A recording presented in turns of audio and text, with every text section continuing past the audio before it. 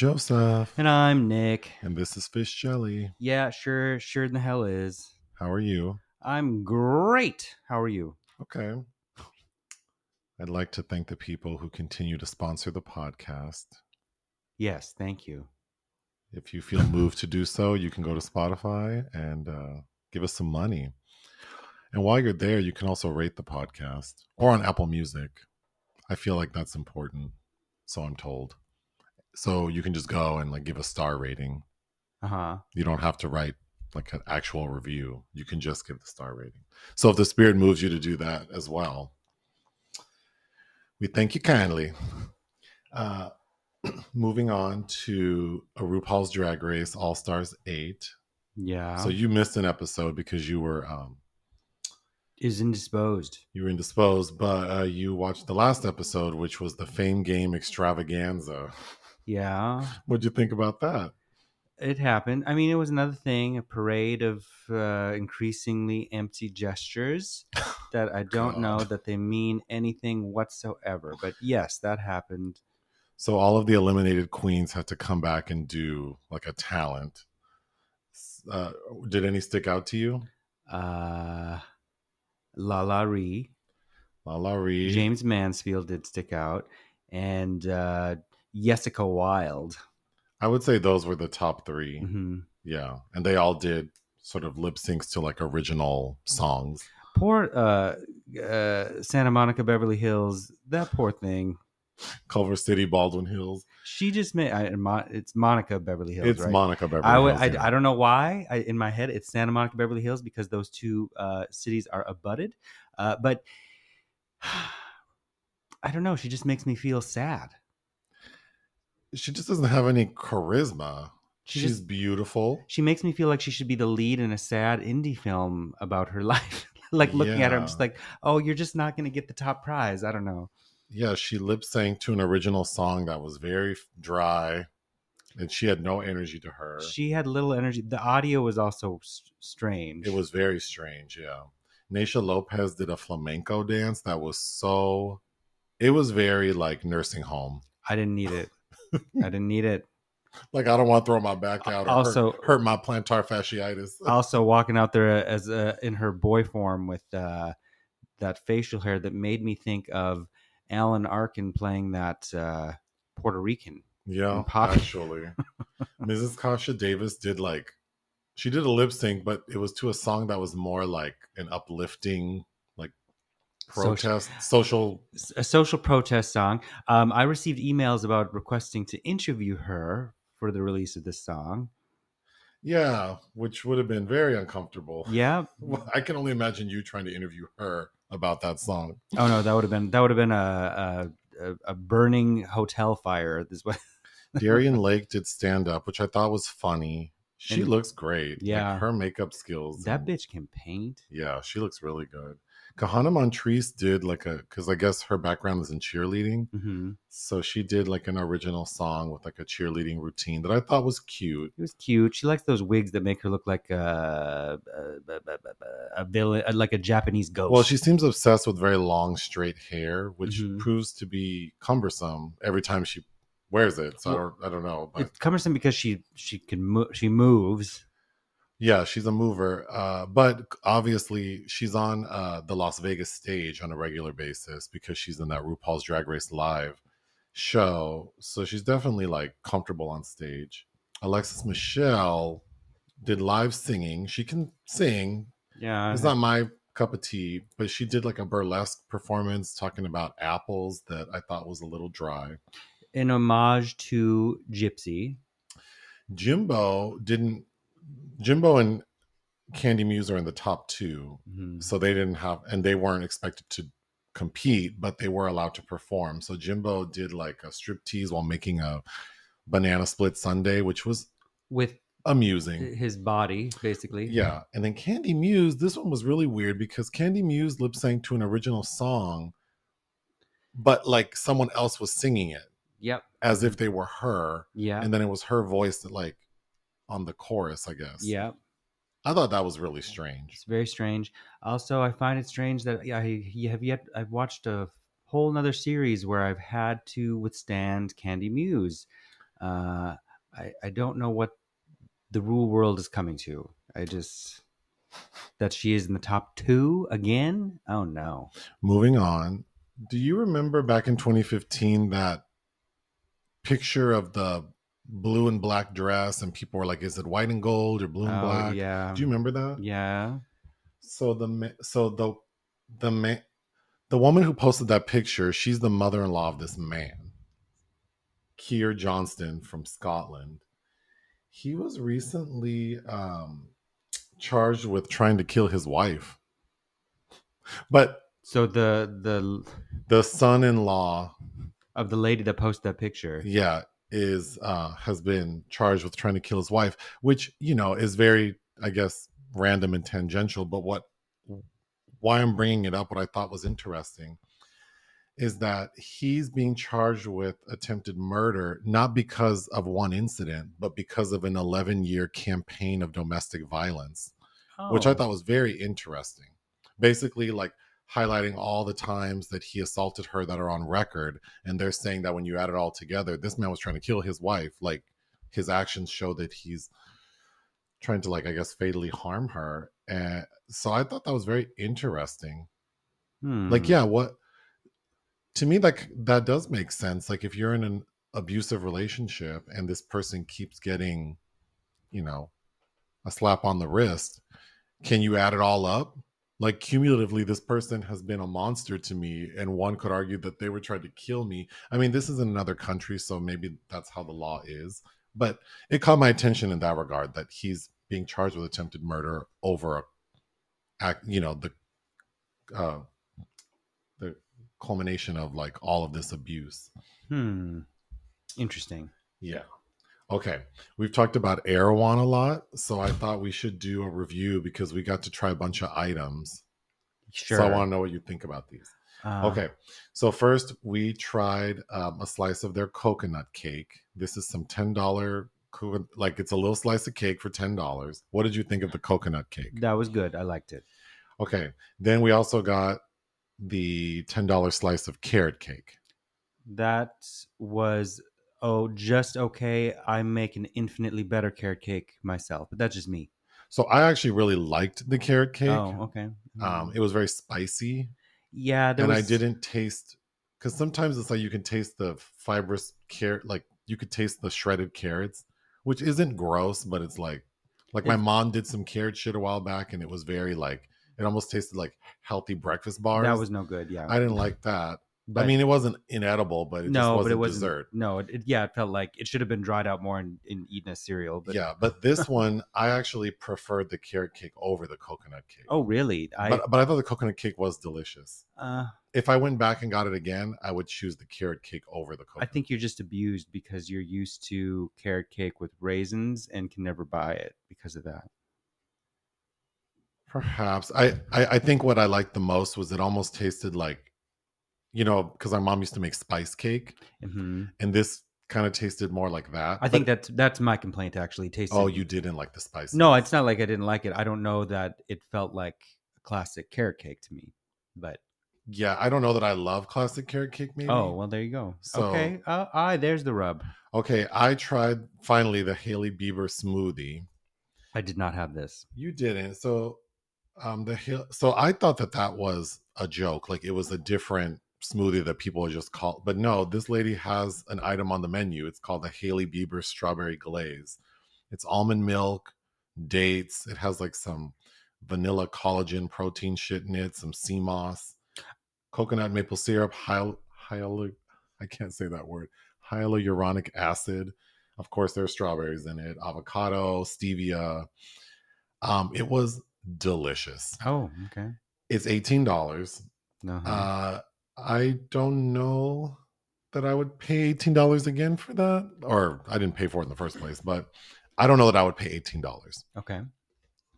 But it was very good. Would I pay like $10? Yes. I have a question. Does she do anything besides being the daughter of somebody somewhat notable and married to someone more notable? Well, we've talked about this before. It's not easy being beautiful, Uh-huh. so that does take some work. No, I No, don't. I don't know what this lady That does that she except should being the child of a famous person and married to an even more famous person. I agree that it keeps it is work staying in shape and keeping yourself together mentally and physically, but we're talking about some basic minimum. But why she should have an expensive shake named after her? Well, I'm assuming she has spent a lot of money at Erewhon. She probably grew up only eating at Erewhon. I mean, I don't know. Sure, I find it annoying that there's a shake named after her, but Okay, we tried the chicken curry sandwich. That was a chop. Nope.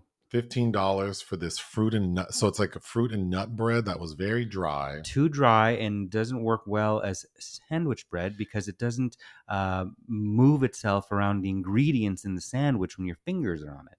Yeah, I didn't hate the bread, but I was expecting something more soft. Mm-hmm.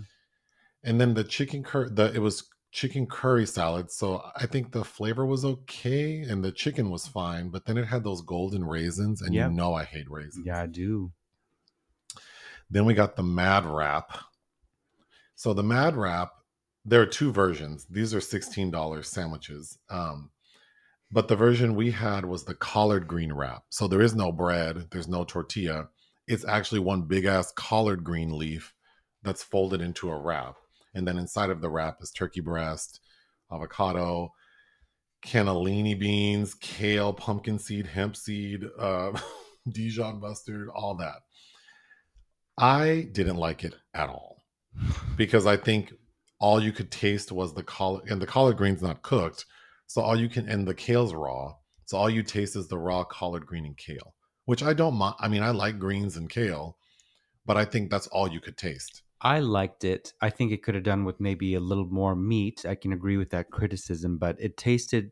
I like collard greens a lot, and kale. I like too, but I don't know. That just worked for me, I think. We had the chocolate chaga muffin.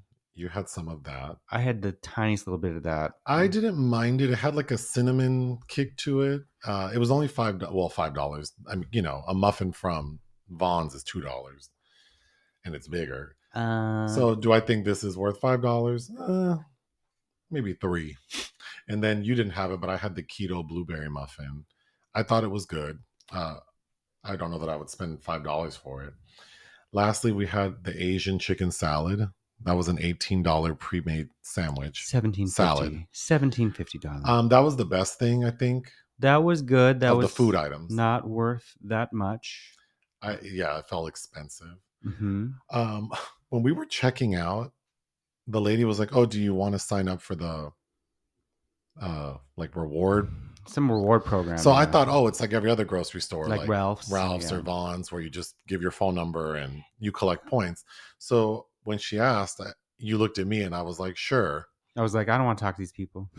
So then she starts explaining it, and she knows these employees probably know that this is some bullshit, because the first thing she did is go, okay, well, we have two plans. And the minute she said plan and that there were options, I knew it wasn't free. Mm-hmm. But there's a plan that covers everything in the store. $200 a month. Or the plan that covers like just the prepared food. And I guess the difference is like $100 versus $200. I'm assuming that's per year. Is it per year? Well, she didn't. The minute she said any dollar amount, I checked out. Mm-hmm. It can't be per month, but maybe it could be with these prices. With these fools. So of course she said the price, and then she goes, "Are you still interested in that?" Hell no. And I said, "Hell no." Yeah, I'd be lucky if I go walk into one of them once a year. Yeah. I mean, I would. Yeah. Well, the only benefit to it is it's across the street from a place we like to eat. So I guess if I felt like I wanted dessert, maybe I would walk in there again. But yeah, the Hailey Bieber smoothie. I mean, the only way I'd feel good about that is if it were like my breakfast. Like, I'm having the smoothie for breakfast. If she did something really heinous, would they rename the smoothie? They would take it off and just rename it later. They'd change, like, they'd have to reformulate it. So we put cardamom in it. So now, or instead of coconut, instead of like almond milk, it's like oat milk, and then they just call it like the Chloe K. The strawberry oat glaze smoothie. The Odom oat glaze. Is there a famous what goes with oat? Goat. Oh no, the Quaker Man. Yeah.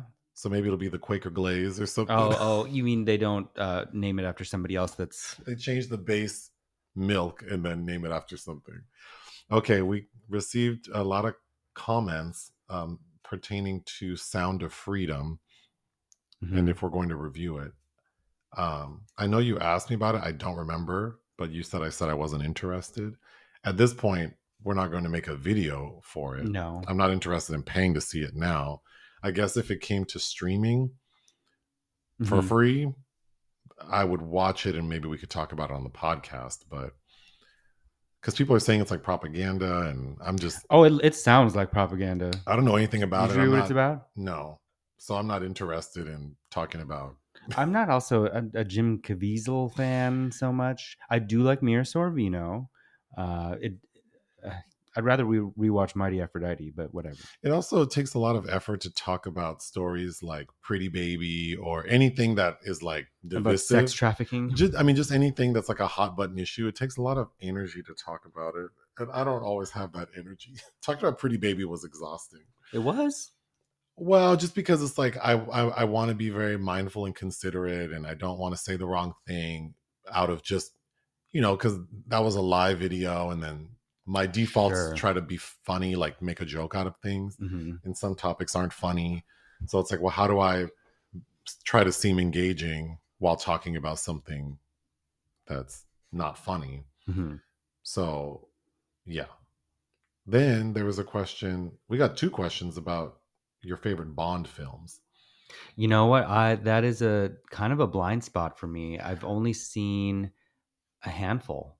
I've only seen the Daniel Craig ones, and then I remember with some old friends of ours, we were at their place and we watched one. I recall, like a Pierce Brosnan one, maybe in Playa Vista. We did. I did recently watch. Because remember they had the box set because one of them was really into it. I watched Goldeneye on my own. Which is the one with Halle Berry? Tomorrow Never Dies. With the guy with the diamonds in his face. Didn't we watch that together? I have never seen the Halle Berry one. Oh. Or neither, where Denise Richards is Christmas Jones. The World Is Not Enough. I have seen all of the Daniel Craig ones except for Quantum of Solace. I've never watched Wait, so that means I haven't watched it. Well, that came out before we met, so... Then, yeah, I didn't watch that. Okay, that's the one so I haven't seen the first one. No. The first... Quantum of Solace, I believe, is the second Daniel Craig. What's the first one? The one that Martin Campbell directed with Ava Green. Casino Royale. So I've seen Casino Royale. So I've seen the first one, but not the second one. Right. Wow. Okay. And then, of course, what's the... Shirley Bassey singing Goldfinger? I've seen that... Oh, so you really can't name your top 5 then? Is it Dr. No? How many Bond films are there? Oh my God, there's 30-something at least. Really? Mm-hmm. Are you?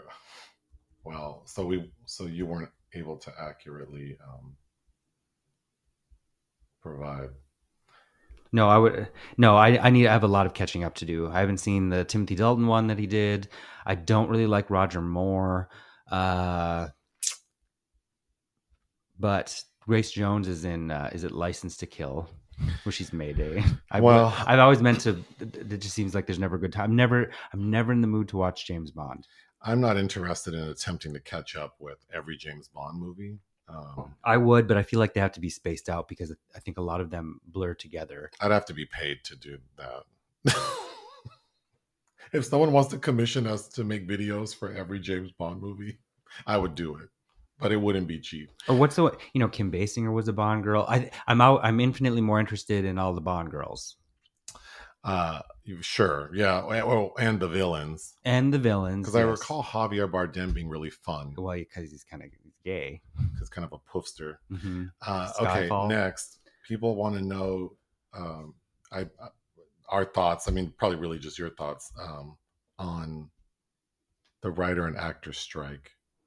Oh, there were several questions. So I'm like putting them all together. Like, what do we think about the writers and actors strike, and if we think that'll affect the quality of film and TV moving I forward. think it will. I'm hoping there's a positive effect because there's just a lot of bullshit that we in the quality of things, and I don't know if the industry needs a.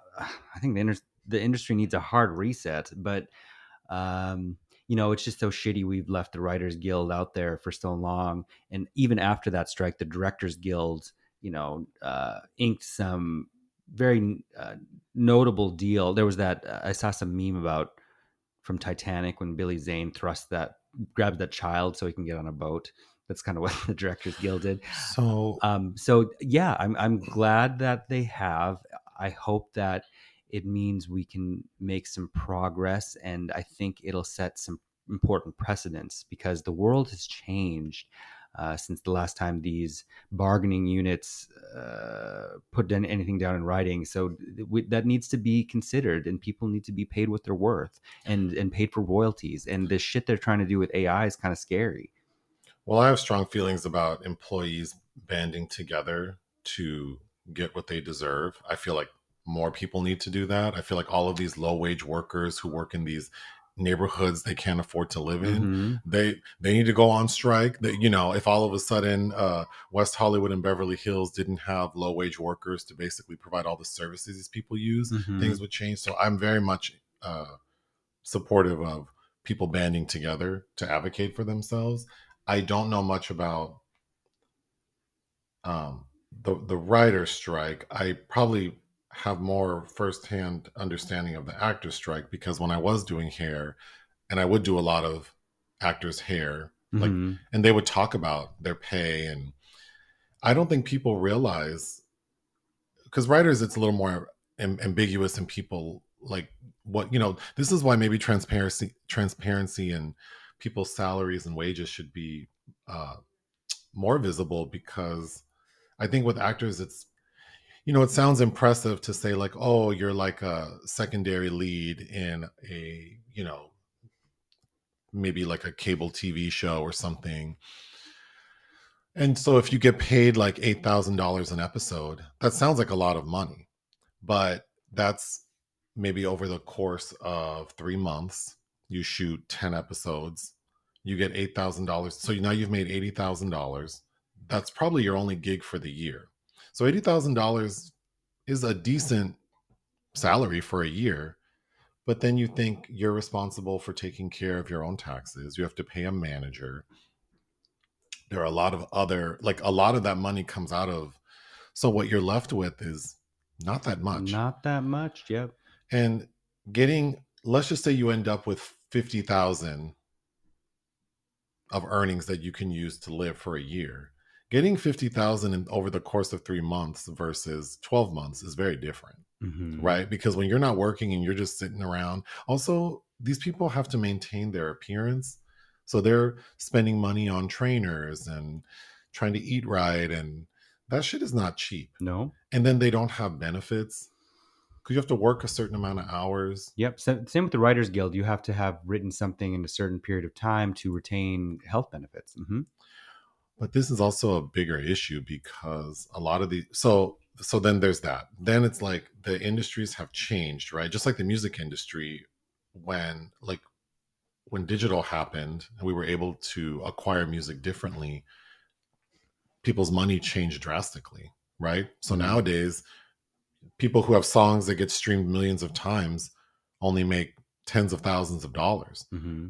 But you think an artist like a Madonna or Janet Jackson selling 10 million records, they made like $20 million. Mm-hmm. So, I mean, the money is very different now. So that had to change, and it didn't change for the better. So I think that these actors and writers are smart to try to get ahead of the curve Mm-hmm. with like what you mentioned, like this AI shit and forcing writers to sort of write in bulk. But then that goes to the consumer because the quality of a lot of this shit is horrible. It is. And these platforms are forced to just crank out shit.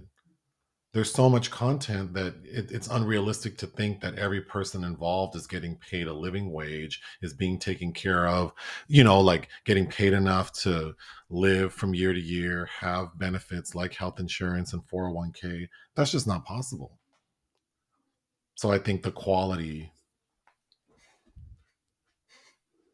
is affected, and that might mean less things get made. That yeah, might, I don't know. or we have to pay more for things like, Again, yeah, I don't know. I think we need to get away from people just thinking that cinema and entertainment is frivolous and throwaway, because I think that's to me, the driving force behind something like, Marvel and DC and all these comic book things. People have been trained to expect that there's just going to be more, there's just going to be a reset, they're just going to redo all this shit, and I'm going to go sit in front of a screen and immediately forget everything I saw just so I can have my eyes glazed over for 2 hours. So to do what? I don't know why. Like, why are we here watching this bullshit that we don't retain memory of or knowledge of, that has no impact, no cultural impact? well, I don't know if that's fair. People find it entertaining, and everyone does shit that other people would say doesn't make sense. You're allowed to like it. I'm talking more like from a business model standpoint. I don't understand how these streaming platforms can sustain if, membership has to be way up there, but then you have to keep cranking out content. So it's like fast fashion. Netflix is like Forever 21. It's ready to wear cinema. It's just crap shit that's being slapped together very quickly. Again, there is some stuff that does, because even a broken clock is right 2 times a day. So there is some inevitable talent or passion that comes across in some of these films, but inevitably you get a lot of things that, like, where the special effects look the same, everything kind of has this cheap sheen. Sure, but what I'm saying is that from like, to take care of the employees, when you have so many people working on projects, there's no way that this business model can treat these people fairly as far as compensation goes. There are just too many. Like, we're forced to, if you want to watch the after credit sequences, say all these superhero movies. I mean, I think part of the purpose of that is for audiences to realize, look at all of the hands that were on deck here. Like, it's minutes. There's hundreds, thousands of names on some of these. And I'm not saying that Netflix isn't making money. It's just that it's a business and they have to make a certain profit. They need to show growth. So, right, their earnings are very important. And no one's out here talking about, we want to take all of our profits and put them back into our employees. And I think that's the problem. It's like no one's investing in the people. Mm-hmm. And then people should get upset and people should strike, and they should. But again, to go back to the consumer, like all these people sharing Netflix passwords, pay for your own damn account then. Like, do you want Netflix to have better material? Well, I mean, that's part of the give and take of this process, is they need to make money to funnel it towards their projects. But when you have all these people, cheating the system, and again, that goes back to quality of life and how people don't have quality of life. I don't know. So why wouldn't you cheat the system? I think there's a bigger problem. Yeah. It's just like these platforms, these streaming platforms, I don't think as a business model makes sense as far as quality of content and content creators, everyone involved being treated well, because I don't know how many subscribers any of these have, but it's like, if you have a few million subscribers paying $10-$20 a month, that sounds like a lot of money. But then, like you said, when you have thousands and thousands of people working on these projects, I don't know how. I mean, unless you have computers doing everything, and that's why you see the quality of a lot of, especially Netflix stuff. It's just like cookie cutter, fast. We live in LA. There are many actors that I've met since we've lived here, like character actors, for instance. These people are renting or sharing living spaces in, Koreatown, other like it's not it's not as glamorous. It's not glamorous at all. And there are people who like are recognizable, mm-hmm. who do not have, they're not living the life you would think. But we need to take a break. Another day is here and you're ready for it. What to wear? Check. Breakfast, lunch, and dinner? Check. Planning for what's next and how to save for it? That's where Bank of America can help. For your financial to-dos, Bank of America has experts ready to help get you closer to your goals. Get started at one of our local financial centers or 24/7 in our mobile banking app. Find a location near you at bankofamerica.com/talktous. What would you like the power to do? Mobile banking requires downloading the app and is only available for select devices. Message and data rates may apply. Bank of America N.A., member FDIC. Let's move on to films released we didn't cover. Uh-huh. There were comments about a film called A Fire. Yeah. I don't even know what that is. Well, you passed on anything that we didn't cover on these lists. You received the lists, dear listeners. That Joseph received. I can't list. watch everything. I didn't ask you to, but you have knowledge of what's coming, and you say what you'll agree to watch or not. Yeah. Okay, so you passed on A Fire. It's the latest Christian Petzold film. There are some gay elements about it. I was very enthusiastic about seeing. I saw it out in Berlin. It was in the competition. I liked it. Didn't love it. I think for once it has a pretty good role for Paula Bier, who I guess has now replaced Nina Haas in Christian Petzold's lexicon. But it's okay. The lead character is very unlikable. But I would say it's worth a watch. I didn't love it enough to press it upon you that you should see this. We did cover Undine on the YouTube channel, speaking of Petzold, but he is a favorite of mine. I love Yella. Phoenix is phenomenal. Ghosts. Yeah.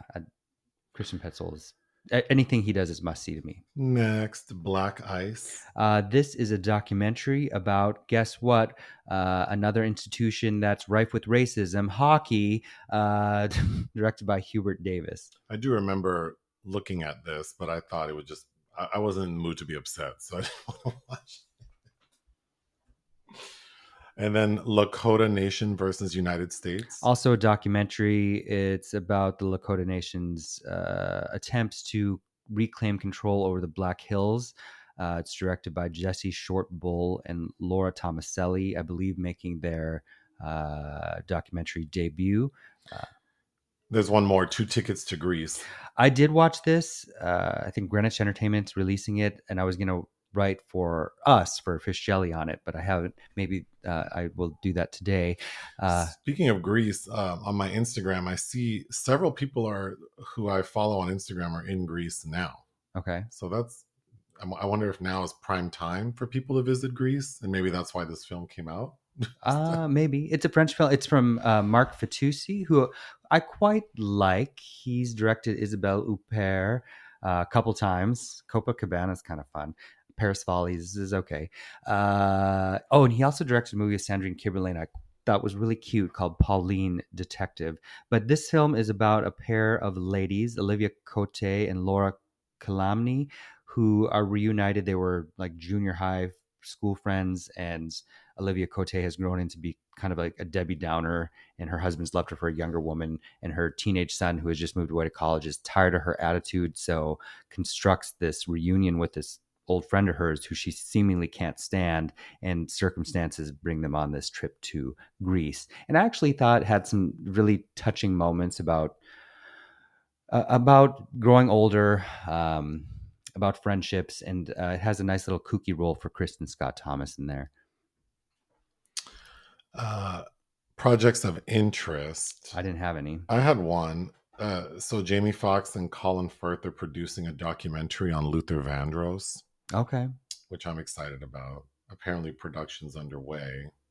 I was trying to read about it. Sounds like, well, his estate is involved, and it sounds like we might get, it seems like it's going to mostly highlight how spectacular his career was. Like, people may not realize how much writing he did for other artists, and I don't know how much it'll get into his personal life, but I also know there's like a biopic in the works as well, which would also excite me. I don't know anything about that, but yeah, I would love if we can get a morsel of his personal life, because of course Luther Vandross was gay, but that was not part of his public persona while he was alive.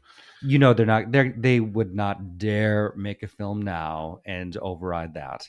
I hope not, but you never know.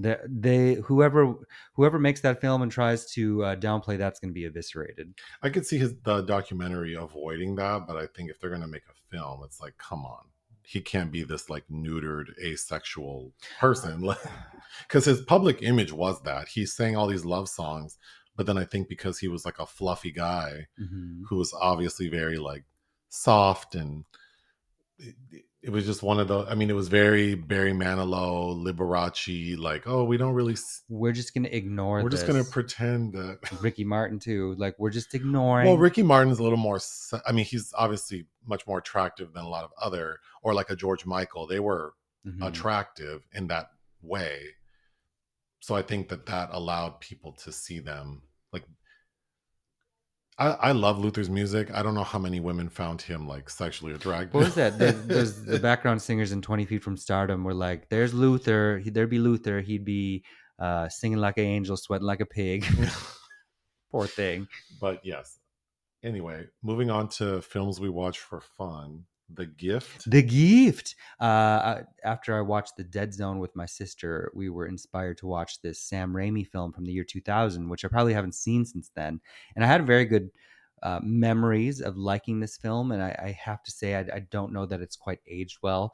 But I haven't watched Cate Blanchett in kind of this period, this era of her career for a while. And it's funny watching her look, so young, but she's really good. It was written by Billy Bob Thornton. It's about a psychic who is tasked with finding this girl who's murdered, who's really the town whore, played by Katie Holmes. The town whore, but whose daddy is rich, of course, and who she has a weird flirtation with too. And Gary Cole and Keanu Reeves is not good at playing a redneck. I don't know what. I don't know how good he is really at anything besides looking good, but he can't. I don't know. Hilary Swank is kind of laughable, as once again playing this white trash person, and Giovanni Ribisi. Anyway, it was just okay, but it's worth a watch. I do like Sam Raimi. Just a Gigolo. This was terrible. I remember having to go out of my way circa 2004 to find a bootleg copy of this because, of course, I'm a Marlene Dietrich nut. And I think the quality of the copy I had was so bad I never watched it. But sometime, I think in 2020 or somewhere, someone put this out on Blu-ray. I think maybe somebody, Kino Lorber maybe. So I've had the Blu-ray sitting here forever, and my sister likes David Bowie, and we watched it. So it stars David Bowie, someone named Sidney Rome, who I'm not familiar with, and it's set during World War I. David Bowie's a Prussian soldier, and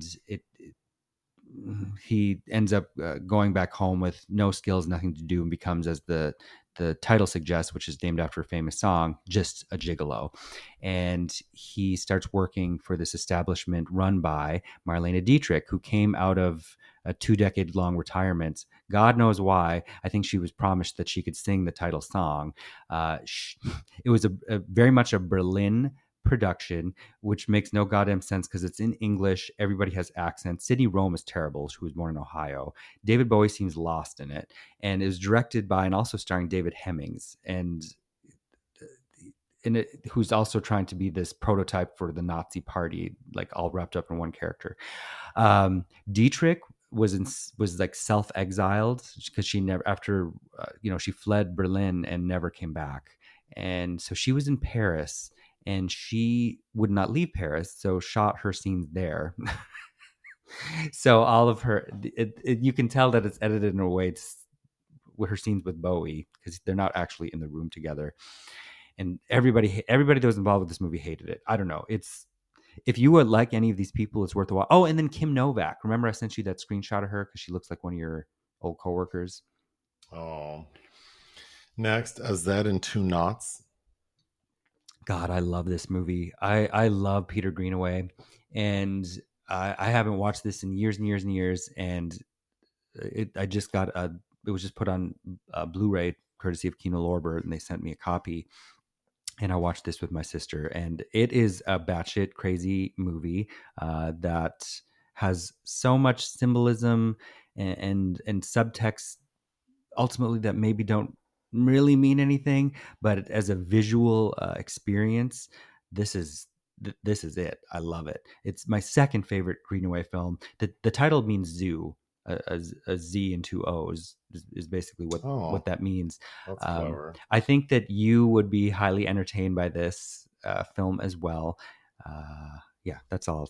I'm supposed to write about it, but we'll see if I get there. Night Games. Okay, so I was supposed to write about this too because Criterion put out a 3-disc My Zetterling collection, and I had already spoken on the podcast at least of Loving Couples. I think her debut. She was a Swedish actress turned director turned actress again, but this is Night Games, and it was 1966, and I read somewhere that John Waters considers this his favorite film. So I was like, oh, to my sister, I'm like, we need to watch this. And it does have a doozy of some things that I can see why John Waters loved this movie. I think I liked Loving Couples more personally, but Ingrid Tulin as this wealthy, bitchy mother, because it's about this man who's now an adult and he's kind of a ladies' man that is abusive, but he brings his newest bride to be back to his palatial estate where he grew up, and right away he's like, oh, I had an indescribably happy childhood. Anytime somebody says something like that, it's like, I know you lying. And then there's a quick dissolve to him being a child, so it's kind of a memory poem of a film. So he's memorizing all these situations with his mother, and it's very daring, especially for 1966. I also read apparently Shirley Temple resigned from the San Francisco Film Board because the film festival played this film there, and she said it was pornography. There are things in this film. It's really worth a watch. I think if you like weird, bizarre, daring cinema in Ingrid Tulin, watch it. How to Be a Good Wife. I hated this movie. It's 2020 release from Martin Provost, who I believe is Belgian, and I've never seen his big his breakout film was Serafina with Yolanda Moreau, who's also in this film. It stars Juliette Binoche. It's set in right as France is about to change drastically in the eve of May 1968, and it's about a prim and proper lady played by Binoche who runs kind of like a girls' boarding school who teaches young women to be good wives. So, keep them in their place and feel inferior. And then, of course, with the political shakeup going on in the country is also a metaphor for things happening amongst the girls here, including a young girl discovering her lesbianism, played by the lead of that Audrey Diwan film, the abortion movie Happening. Yolanda Moreau is also in it. Noemi Lvovsky, who I also quite like, is in it. Ultimately, I just really didn't like it. Wild Style. This is essentially the first narrative feature about hip hop. Released in 1982, directed by Charlie Ahern. It's centered on the story of a graffiti artist who is, I think, hired to paint for an upcoming concert. But there are so many interesting things in this and people in this movie that are of the period. And of course, it was released just prior to Stan Lathan's Beat Street, but which you watched with me a couple weeks ago, and this is in relation to an article I've been commissioned to write. So I'll save saying more about it because I'll be writing about it. Crush Groove. Same goes with Crush Groove. Crush Groove I like. Crush Groove I think is a lot of fun. That's technically the first hip hop musical, and it's loosely based on the life of Russell Simmons, who's played by Blair Underwood. Sheila E., I think, is a lot of fun in this. The soundtrack, I think, is great. Directed by Michael Schultz. I think this is before The Last Dragon, obviously after Cooley High. I like Michael Schultz. I think he's a lot of fun. There's a big difference. I had watched Rappin' with Mario Van Peebles recently, and I want to say that Rappin' is really ripping off Crush Groove, including even there's a scene of Did you see it on my Instagram where they're rapping about eating at the Sparrows buffet? Mm-hmm. There's a scene where that's very similar in rapping that is really bad, and it's just funny how charming I think Crush Groove is because it's from within the culture instead of somebody trying to capitalize upon the culture. But anyway, Brooklyn Babylon. this is kind of like West Side Story, which of course Romeo and Juliet meets Jungle Fever. It's about a Rastafarian rapper that falls in love with a Jewish girl, and of course their communities do not get along, and it's also kind of conjuring the issues that were going on several years prior in Crown Heights. This is the film was released in 2001. It's worth a watch. Perpetrator. This was an Outfest film I saw Friday night, directed by Jennifer Reeder, whose first film I liked well enough, Knives Plus Skin, which I could rewatch. I'd say that's worth watching. This was in Berlin, and I missed all the screenings of it, and then the buzz about it was I was fine missing it. But it played it, at Outfest at the Red Cat Theater, and Jennifer Reeder was there. I felt bad because the actor strike just happened, and her cast couldn't be with her. And Roxanne. I'm okay. We're running out of time. Anyway, I didn't like Perpetrator. Okay. I think there's some interesting ideas. Alicia Silverstone is giving a camp performance that's worth watching, but it just does not gel together for me. Roxanne is it's kind of a biopic about rapper Roxanne Shante. Have you heard of her? No. Oh, okay. This movie is really worth watching. It was released on Netflix in 2018. It's directed by Michael Larnell. Great lead performance from Shantae Adams, Mahershala Ali. Shantae Adams Nia Long plays her mama, and she kind of looks like she could be Nia Long's girl. But it, has a lot of depressing things going on in there. But I liked it. Things to Do in Denver When You're Dead. Oh my God. This movie, is it Gary Flater's? Is that his name? Debut right before he did Kiss the Girls, which I also didn't like. This has a fantastic cast led by Andy Garcia, and you got Christopher Walken and Steve Buscemi and Fairuza Balk and Jack Warden. Treat Williams.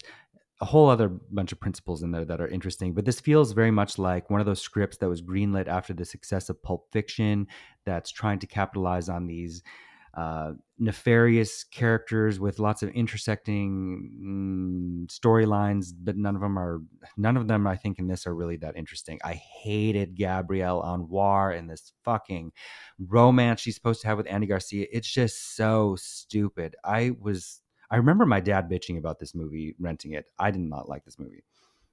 Lastly, Munchie. And you stayed up with me last night to watch Munchie, which the Mystery Science Theater treatment of it, directed by Jim Wynorski, who, besides the Munchie films, directed like R-rated erotic dramas. Not good. Ooh, it's pretty bad. It's about a young boy who is wandering. He's wandering around in like some abandoned area and finds a box that speaks to him, saying, "Please let me out." And the boy says, "Okay, you can come out of this box." And it's well, the problem with this movie is the director is known for making softcore porn. Mm-hmm. Number one. Number two, so this movie that you would think is for children has this like Skinamax vibe to it. Then the main character, this like little creature, is voiced by a middle-aged man, Dom DeLuise. Dom DeLuise, yeah.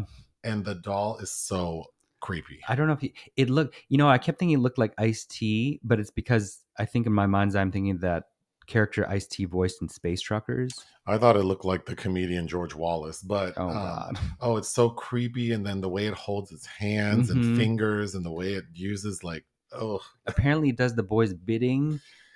It's there's a lot of innuendo. I don't know if it's intentional. Munchie is creepy, and apparently I think the script forgot that one of the tics of Munchie is that he likes to eat, because every now and then they talk about food, but it's very sparingly. And then the boy's mother is played by Lonnie Anderson. we just watched something where I said that the character, Sigourney, is in a movie where she's a Ghostbusters 2, where it's like she couldn't be less motherly. Mhm. I feel like Lonnie Anderson might beat her because she just seems so unconcerned about her son. And this is also the debut of Jennifer Love Hewitt, who is credited as Love Hewitt. Who all she does in this movie is give a creepy, like she keeps smiling creepily. Yeah, she's the object of the main boy's attention. The main boy made me so uncomfortable. He reminded me of Millie Bobby Brown. And the writing feels like It's like a 50-year-old gay man wrote the dialogue for all the kids and the bullies in high school. One of the kids seems gay, like the bully, and then his best friend is like the star quarterback who speaks like he's going to give a speech at the British Parliament. Like I don't know why they're talking this way. It's so stupid. I mean, I feel like you couldn't watch this film without the Mystery Science Theater track. No. Well, thankfully there are no entries in the obituary section, so we'll take a quick break. Today's secret movie was, I mean, I think it should have been your choice. I don't know. We got a little flubbed up because we had to do something different last week. But yesterday was Jackie Washington Day. So in honor of that, the movie we watched was Jackie's Back. Directed by the legendary Robert Townsend. And this is the second Townsend film we've featured on the podcast. The first is Carmen, a hip opera, which is not a good representation of his talent. Of his work. But I love Hollywood Shuffle, which is now in the Criterion Collection. We're also big fans here of Holiday Heart, which will definitely be a selection come the holiday time. But Jackie's Back is a 1999 television movie. It was made for Lifetime. My God. Straight out the gate, this is a 5 out of 5 for me. This is my kind of movie. It's funny. The cast list is out. I mean, I don't think a movie has a more impressive cast list. It is insane, the number of people in this movie. But let's talk about how we came to know this movie, because I remember going to like Blockbuster, Hollywood Video, and seeing the cover of this movie, but not really knowing who Jennifer Lewis was. So I don't think she, I mean, I'm sure I would have recognized her from other films because she had quite a career prior to this movie, but not enough that I would have thought I need to watch it. So I think the first time I watched it was with you. Yeah. And I don't know what prompted us to do so. Well, I bought it because I had written something with her in mind, if you remember, like a decade ago. Oh, sure. And I had showed that script to somebody and they said, oh, Jennifer, like, yeah, I could see Jennifer Lewis in this role. Have you ever seen Jackie's Back? I'm like, I haven't. Oh. And that was what prompted me to buy the DVD. So the basic story: a British documentarian profiles a washed-up diva as she prepares for her comeback concert. So the British documentarian is played by Tim Curry, and the washed-up diva is Jennifer Lewis. Mm-hmm. I wanted to read the opening of the film is Tim Curry as this documentarian named Edward Whatsit St. John. But the opening of the movie is him introducing us to his subject. When I was first approached to make a documentary about Jackie Washington, I thought they meant the legendary baseball player who famously broke the color barrier. Once I was set straight, I was compelled to ask, who is Jackie Washington precisely? Who is she? Former child star, pop diva, down and out boozing has-been. Those are the accepted preconceived notions. Join us for this no-holds-barred, in-depth portrait of the woman the French call La Washington. And then the song we get, so like the theme song is Jackie's Back, and I think it's so funny because it's basically saying like, I don't know where she's been, I don't know where she's at. All I know is Jackie's back. And then it just keeps going like, I don't know if she's right, I don't know if she's wrong, I don't know if she's back, I don't know if she's lost, I don't know if she's found, I don't know if she's high or low.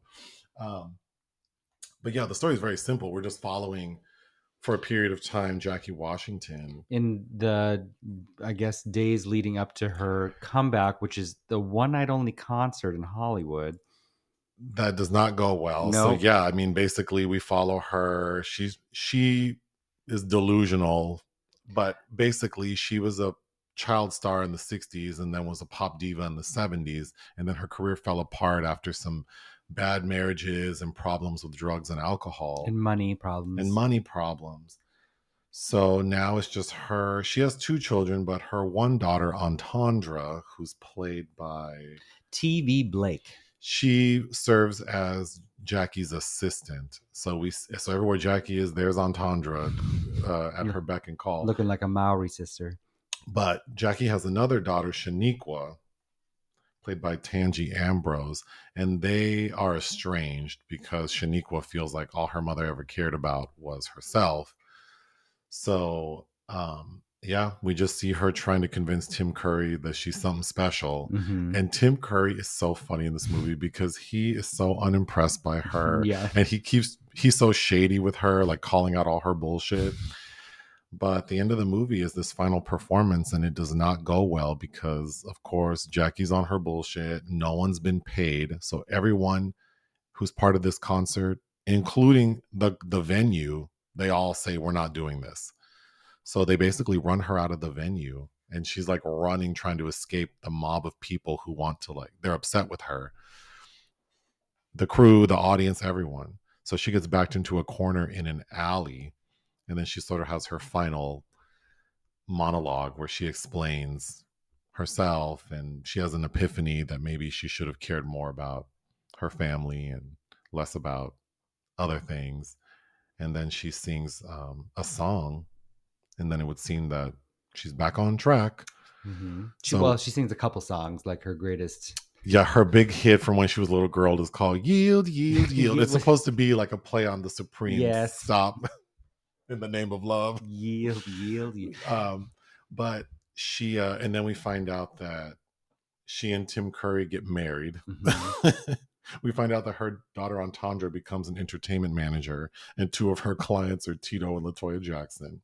Her estranged daughter Shaniqua is now back in her life, and Shaniqua's teaching anger management courses. But let's go through. The cast is so impressive. Mm-hmm. So, of course, Jennifer Lewis, Tim Curry, Whoopi Goldberg plays her sister. Loretta Devine plays her like best friend. Mm-hmm. Snooki. Tom Arnold, Julie Haggerty, David Hyde Pierce, Kathy Najimy. Kyla Pratt plays the younger version of Jennifer Lewis's character. Rudy Ray Moore, who people know as Dolomite, he's in the movie. Well, because when Jennifer Lewis says, like, and Dolomite himself, I'm like, God, that is Rudy Ray Moore. And it really is him. Isabel Sanford's in it. Mary Wilson from The Supremes. Richard Lawson, Beyonce's stepdaddy. Ronaldo Ray, a comedian I like. But it just keeps on going. Patty Austin, Charles Barkley, Diane Carroll, Eddie Cibrian, Jackie Collins, Don Cornelius. And these cameos are not just like we see their face. Like they're actually talking about Jackie Washington. So, or some of them are playing characters too. Or they're playing characters. But Jo Beth Williams. These aren't just like pulled, like stock footage of these people. They're actually talking about Jackie Washington. Taylor Dane, Melissa Etheridge, Kathy Griffin, Sean Hayes, Ricky Lake, Howie Mandel, Cameron Manheim's in it. She's funny. Penny Marshall has one of the funniest lines to me. But Bette Midler, who we know Jennifer Lewis had a working relationship with. Liza Minnelli's in it in a very funny moment. Rosie O'Donnell, Dolly Parton, Chris Rock. Donna Pescow from Saturday Night Fever. Eva Marie Saint. Oscar winner, yep. I don't know who Grace Slick is. Jefferson Airplane, Jefferson Starship. Don't You Want Somebody to Love? Bruce Valanche. Yes. But yeah, I mean, Dolly Parton is in this movie, and she's in it a few times talking about Jackie Washington. I think Diane Carroll's pretty fun too. Yeah. But I'll just go through my notes. So one of the funniest moments to me is when Penny Marshall is being asked about Jackie Washington and her comeback. And Penny Marshall says, was she somewhere to come back to? Like, come back to what? That's a very got to be real line. Yes. Okay. The songs. So a lot of this character's work is a play on stuff that's like already popular. So like yield, yield, yield, before you hit me with your love. She has a song called Eye on the Motherland or Cleveland. Wednesday Night Fever, Take Your Jerry Curl and Go. One of her bigger songs is from that movie, or from a movie called Stacked Sister. It's called Love Goddess. Starring Raquel Welch. Yeah, and we see her perform it at like some award show. The Oscars. Then the one movie you referenced with Rudy Ray Moore, that movie's called Whipped Cream, Coco's Revenge. She has a song called Coco's Theme. Which is also a play probably on Lady Coco with Lola Falana. Her big song is Look at Me, which she performs at that's the one, yes. Where she performs at the Oscars. And one of the lyrics to the song Look at Me is, my love for you has only made me love me more. She has an album called Sookie Sookie Mama, Boogie Ball, Working on My Last Nerve. Tore Up from the Floor Up, Live from Compton, all her greatest hits. So I read Jennifer Lewis's autobiography, which was, for people who are familiar with Jennifer Lewis, you know that she's a lot. Like she's a character actor for a reason. I liken her to Elaine Stritch. Oh, it's just, she's loud and she takes up a lot of space. Even reading her book was exhausting. Because it's just every paragraph is a lot. Well, listening to her on RuPaul's podcast. Oh my God. Yeah. If you, I forget what, RuPaul used to have a podcast with Michelle Visage called What's the Tea? And if you want a headache, listen to the Jennifer Lewis episode. Even RuPaul has to tell her a few times, like, you need to slow down and calm down. But so I'm very familiar with her. I read her book. I've watched, I mean, she's in so many classic Black films. She's often the mom or the auntie. We reviewed, I mean, she's Juana Man's auntie, right? But Poetic Justice. Boys in the Hood. Oh, so many things. But we also know that the drag queen Shangela used to live with Jennifer Lewis. When Shangela first came to LA, he lived with her. And there's actually like a YouTube series about the two of them living together. But if you know Shangela and you don't know Jennifer Lewis, you need to watch Jennifer Lewis, because you'll realize that Shangela, that drag character, is Jennifer Lewis. She's borrowed that template. Like she's literally just doing a Jennifer Lewis impersonation. And I think Shangela did Jennifer Lewis on Snatch Game. She did. One, I think. And it was, I mean, she is exactly like Jennifer Lewis. Jennifer Lewis. It's funny. Jennifer Lewis was also always like painted as older, or like portrayed as older than she was. Because even in Jackie's Back, she's only 42. She looks fantastic. She looks great. But the way she's playing it, you would think she's in her 50s. Yes. And Taylor Dayne makes some kind of comment about, back when she knew her, she was in her 50s. Yeah, I was like, like what? She's not even in her 50s yet, girl. Bette Midler talks about Jackie, saying that that she was so offended by Jackie because she told her that all white people smell like wet potato chips. So she doesn't hug them. So the most famous line from this movie, I would say, is Jackie's daughter's name is Entendre. And there's a moment when Jackie tells Entendre, Mama needs her cough medicine, and make it a double entendre. Of course, saying she wants an alcoholic beverage. Oh my gosh. David Hyde Pierce plays the piano. The deaf pianist. The deaf pianist who's performing at her comeback concert. And he's funny. He's really cute, actually. She tells him to be more black. Which means he interjects things like, oh, girl. Yeah. So we find out she was married 4 times, but she doesn't want to talk about any of them. We only see one of them, which is Richard Lawson, who's a basketball player. Who she stabbed with a hair pick. Which is very like Left Eye, TLC, burn the house down, because So he had to drop out of the NBA because he couldn't walk straight or something. But we found out her third husband was gay. I think one of my favorite scenes with Loretta Devine. Oh my God. Loretta Devine, first of all, has on like a Baps wig. Yeah, that does look like Halle Berry and Baps. Yep. All these kids running around talking about how, like, all the things Jackie's done for her, including buying her a refrigerator. But she wants a refrigerator with an ice machine. And then she's talking about, I hear her music on the radio. Every time a song gets played, she gets a check. All she has to do is give me one check, and I can get me a refrigerator with an ice machine. Yeah, she seems manic on the point of breaking down, but she's got all these kids, and they are being raggedy. Loretta's very funny in this. Yeah. Liza Minnelli They were in dry cleaning together.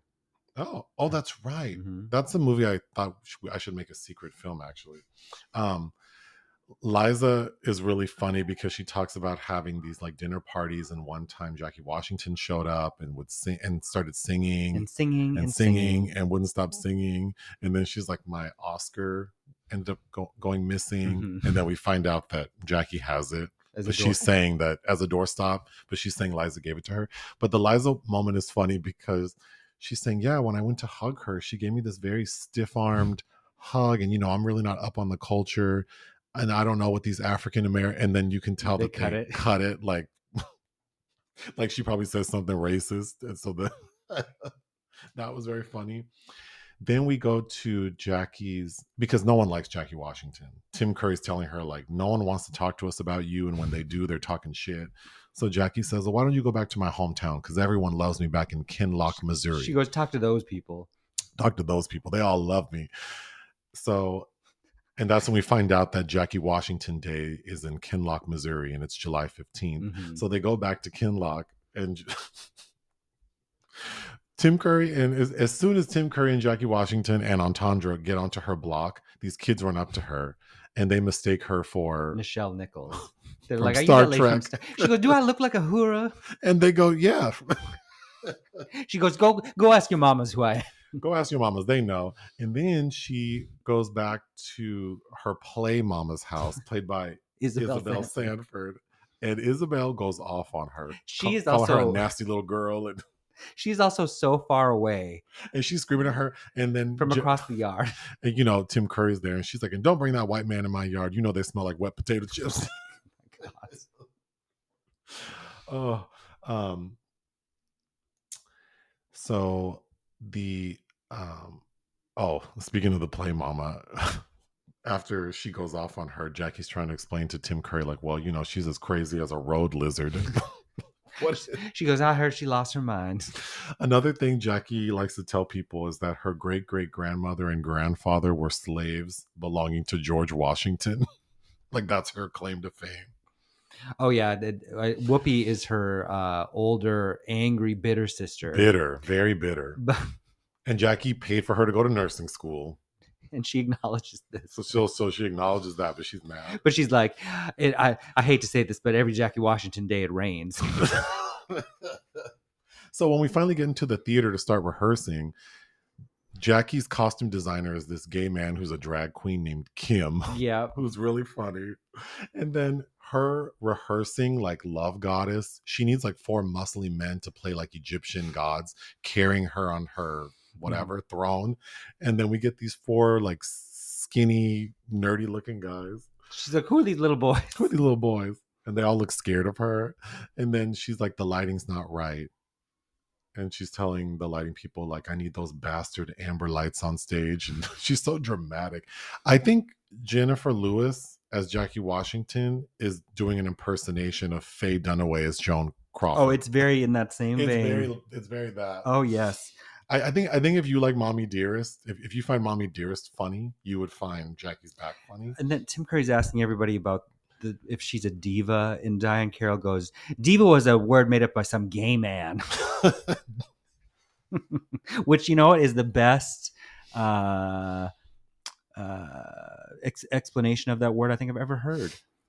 Then we find out, like, sort of back when her popularity was failing, like in the 80s or the 90s, I don't know when, but Jackie Washington made a line of hair relaxer that she was telling people you could eat. Because it was made with like pickle juice. Because there's pickle juice in it, but it was making people sick, and like it made Dolly Parton's dog sick or something. So Dolly Parton's suing her. And but then we get a scene where Jackie's like, yeah, that was a really hard time in my career. I think I might still have a couple of jars on a shelf somewhere. And then she opens up, like, there's an entire spare bedroom filled with cases of this relaxer. And then she goes to taste it. And it like burns her mouth. Then every time we see Shaniqua, her estranged daughter, she is so mad. Yep. And she refers to her mother's house as a tower of lies. and Shaniqua has a kid, and the kid's like, are you talking about grandma again? She's like, don't call her that. Don't catch her on film calling her that. Oh yeah, and then he calls her. So the little boy has to call his grandma Jackie. Then one of her husbands, Peaches, Peaches Yancey. Peaches Yancey, who was known for eating anything, and then we get a picture of him smiling with food in his teeth. We find out that he died from eating salmon patties from a vending machine. And isn't it Shanique was like, but Mama told me, don't you ever eat with Peaches? He'll eat anything. Yeah. What? So at the theater on the day she's supposed to give her comeback tour, everything goes wrong. We find out that her Cameron Manheim, for some reason, sends her like a telegram saying that her manager stole all of her money. And then when Shaniqua finds out, she goes, again? Yeah. Oh my gosh. That's all I have. I think this. So I think it's the writing is very strong. Comedically, it's funny. I think to get all of these people in it, and they're all funny, and you get Patty Austin singing a gospel song at a funeral. At a funeral, yeah. I mean, it's pretty remarkable, and it's probably a testament to how much people love Jennifer Lewis. Well, Robert Townsend has been around, because I'm sure they were able to get all these people on the strength of Jennifer Lewis and the impression she made, right? Because Penny Marshall directed Jennifer Lewis in a movie, so she agreed to do it.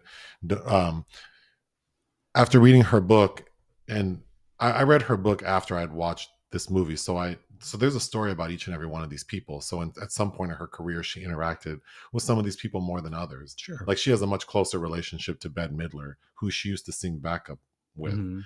So getting Bette Midler on, of course, was less difficult. But yeah, it's really, really impressive. What's sad is she got nominated for what, like a Black Reel Award? Like, I don't know. Like, it's just also a testament to how ignored and overlooked I think she was. If I had a New Beverly type situation like Quentin Tarantino, I would definitely screen. This would be like how he likes to show Showgirls and shit. And of course, he likes to show his own movies a lot. This would definitely be one that would be a regular.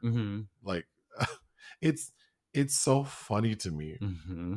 Yeah, it's surprising to learn it was a Lifetime movie. Yeah. I mean, it's 2 hours long and it clips by. I mean, all of her scenes with Tim Curry are...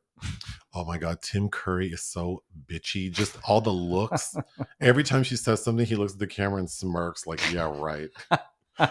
And then at one point towards the end, she's like, because at first she thinks that he's like he doesn't like her. And then she starts to sort of say like, I know you find me attractive. And then at a point you think, because at one point he reacts to her in a way that, like, he's trying to tell her something.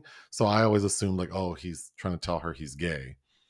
But then in the end, in the credits, you see that they got married, which doesn't mean he's not gay, because she did marry a gay man. This is true. But what is Wanda Sykes saying, Monster in Law? Let's marry a gay man again. That was fun. Yeah, that was fun. So what would you give this movie? I give it a 4. Yeah. It's very much my flavor. I think it's a perfect film for my taste, so I'm definitely giving it 5 out of 5. There's nothing about it that I think could have been done better. God, most of these people are still around. Robert Townsend's still around. Jennifer Lewis is still around. What about a sequel? Man. Well, and then I think this is also a perfect film because it's the perfect use of this actor, because Jennifer Lewis is such a strong flavor. Well, you can just let her rip. That the only way you could really temper her is to have her in a film where there's so much star power that somehow it all works. No one's that's the other thing. No one's trying to one up each other because they're never in the same scene. Right. It's all just all these names we mentioned, they're all by themselves talking, like documentary style. So no one's competing with anyone. Everyone is funny. All the writing is funny. But yeah, that's all I have. Yeah, somebody needs to do fund a sequel to this. Yeah. What do we have going on this week? Oh my God, it's a very busy week. Yeah. I see something every night until Friday. Well, I know I'm seeing... Well, there's Oppenheimer, Barbie, Talk to Me, The Beanie Bubble Invasion or whatever that shit's called. I see tomorrow. And then tomorrow I might go to the roast of Flame Monroe at the Laugh Factory in Hollywood. Maybe. I don't know. I've only ever been there once, and it was kind of like, I mean, in general, comedy clubs are a little stressful because it's like there's rarely seating and there's always like a 2-drink minimum, and they're very aggressive. Like you can't just sit there, and it's like, well, I also can't keep drinking all night long. It is close enough that I could easily Uber over there, but we'll see if I end up going. Okay. We have a couple of screeners to watch. Yeah. Cobweb, They Clone Tyrone, I got to watch today. Yeah. Anyhow. Oh, I finished reading Poor Things. Oh, okay. Which is about to be released in September by Yorgos Lanthimos, which was very interesting. I cannot wait to see what he's done with that. I did enjoy it. I would recommend reading it because it's kind of a Frankenstein story, but very interesting. Well, do you have anything else you want to share? No. All right. Ta-ta.